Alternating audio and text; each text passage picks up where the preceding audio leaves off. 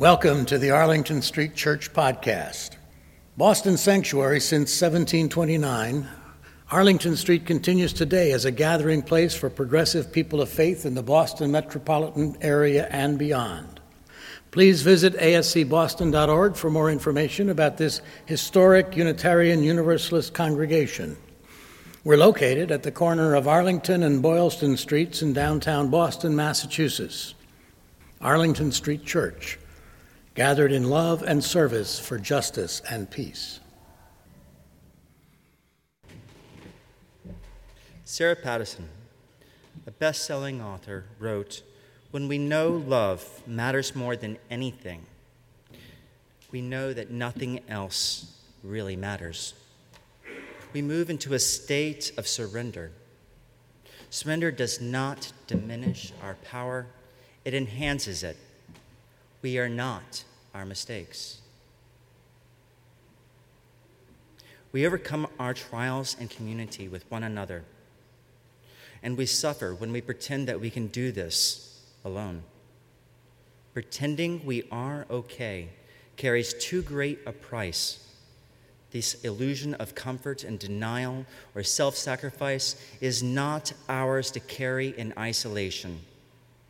There is no shame and suffering, just as there is no healing and self-torment in isolation.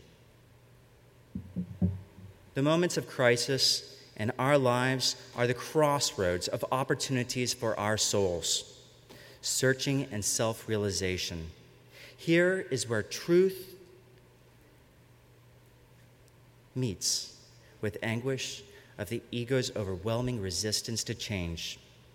It is here where moment by moment we have the opportunity of the mind and of the spirit to let go of what no longer suits us or each other. It is here that we have the opportunity to choose the virtue that comes from gratitude, the healing that comes from compassion, that we learn to be caring for ourselves and for one another. Being mindful of this present moment for today gives us the opportunity to be compassionate for each other. Marcel Pagnol, a French novelist, playwright, and filmmaker, in 1946 wrote that the reason people find it so hard to be happy is that they always see the past better than what it was, the present worse than what it is, and the future less resolved than it will be. Similarly, we may look harshly into our own lives and pass judgment that is harder on ourselves than any judgment that another person could carry. What if instead of judging our pasts, we embraced our today? Let go of our expectations for tomorrow. Learn new ways of thinking. Learn to embrace our love, with love, our mistakes, smile at today's opportunities, and leave tomorrow to itself. Once we are living in this present moment with compassion for ourselves, we learn that embracing our lives with bravery is love, and it enables us to overcome more than we ever thought was possible. This kind of mindfulness can only be achieved through self-examination, through a life that is examined. One tool for this is meditation. But please, don't think me stating to you that meditation is free of irritation. What I'm talking about is getting to know yourself, being familiar with your fears. It's a humbling exercise. Let go of your ideals. Pick yourself up 1,000 times. As the poet Rumi wrote, "Come, come, whomever you are. Though you've broken your vows 1,000 times, still yet again come. Come, whomever you are."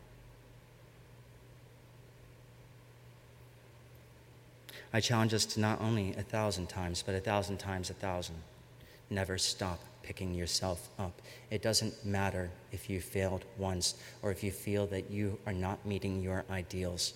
It matters that you keep moving forward in compassion and love for yourself and one another.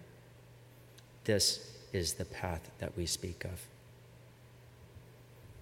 Recently, I came across a story told by Pema Chodron in her book, When Things Fall Apart. In 1960, Pema was attending a lecture about a man's spiritual experience he had in India. He said he was determined to get rid of all of his negative emotions. He struggled against his anger and against his lust. He struggled against laziness and pride. But mostly, he wanted to get rid of his fear. His meditation teacher kept telling him to stop struggling. But he took that as just another example of overcoming his obstacles. Finally, the teacher sent him off to meditate in a tiny hut by himself in the foothills. The man shut the door and settled down to practice. When it got dark, he lit 3 candles, and around midnight, he heard a noise in the corner of the room. And in the darkness, he saw a very large snake. It looked to him like a king cobra. It was standing in front of him, swaying. All night, he stayed alert, keeping his eyes on the snake. He was so afraid that he couldn't move. There was just the snake, himself, and his fear.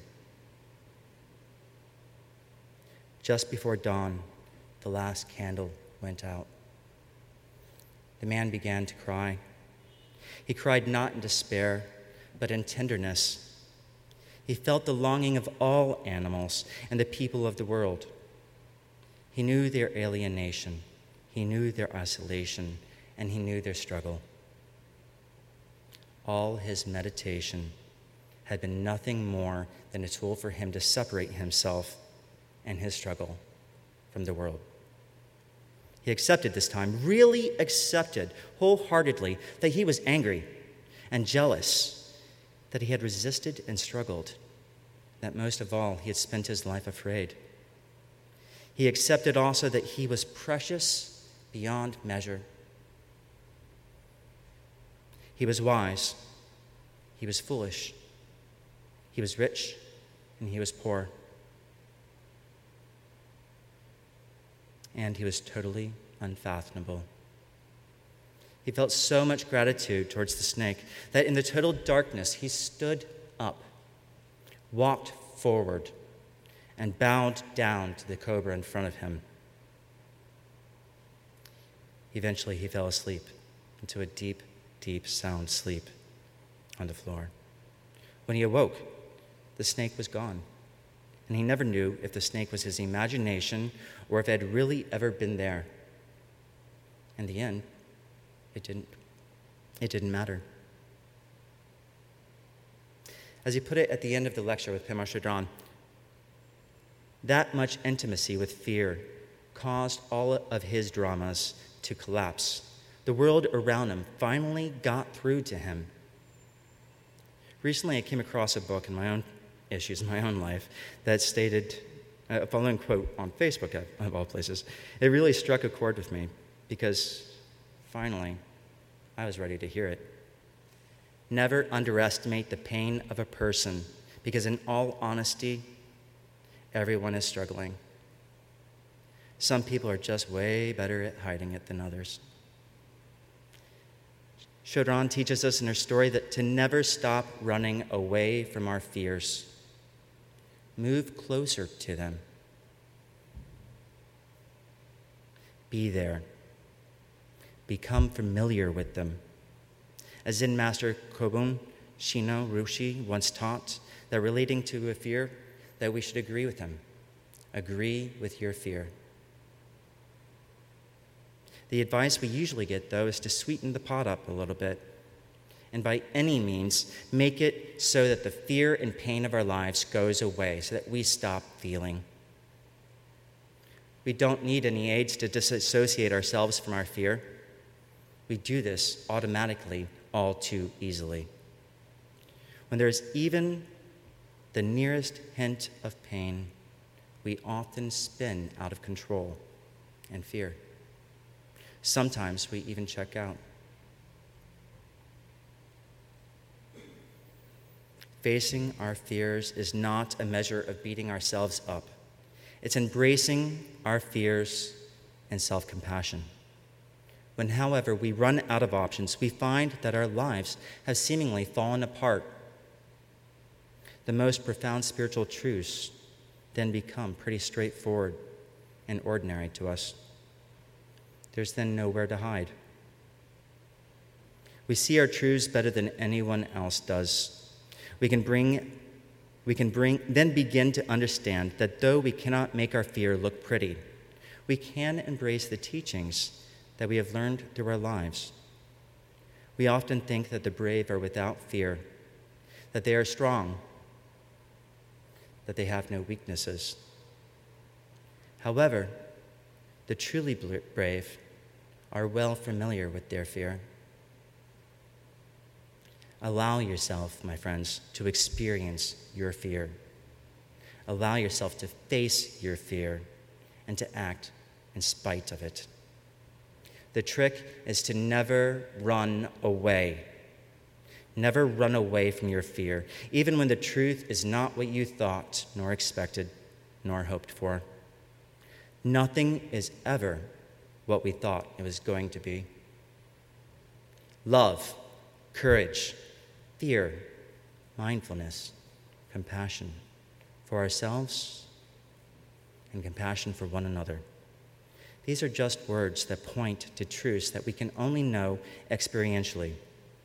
When we allow our lives to fall apart, this is when we become nailed to the present moment. Namaste, my friends.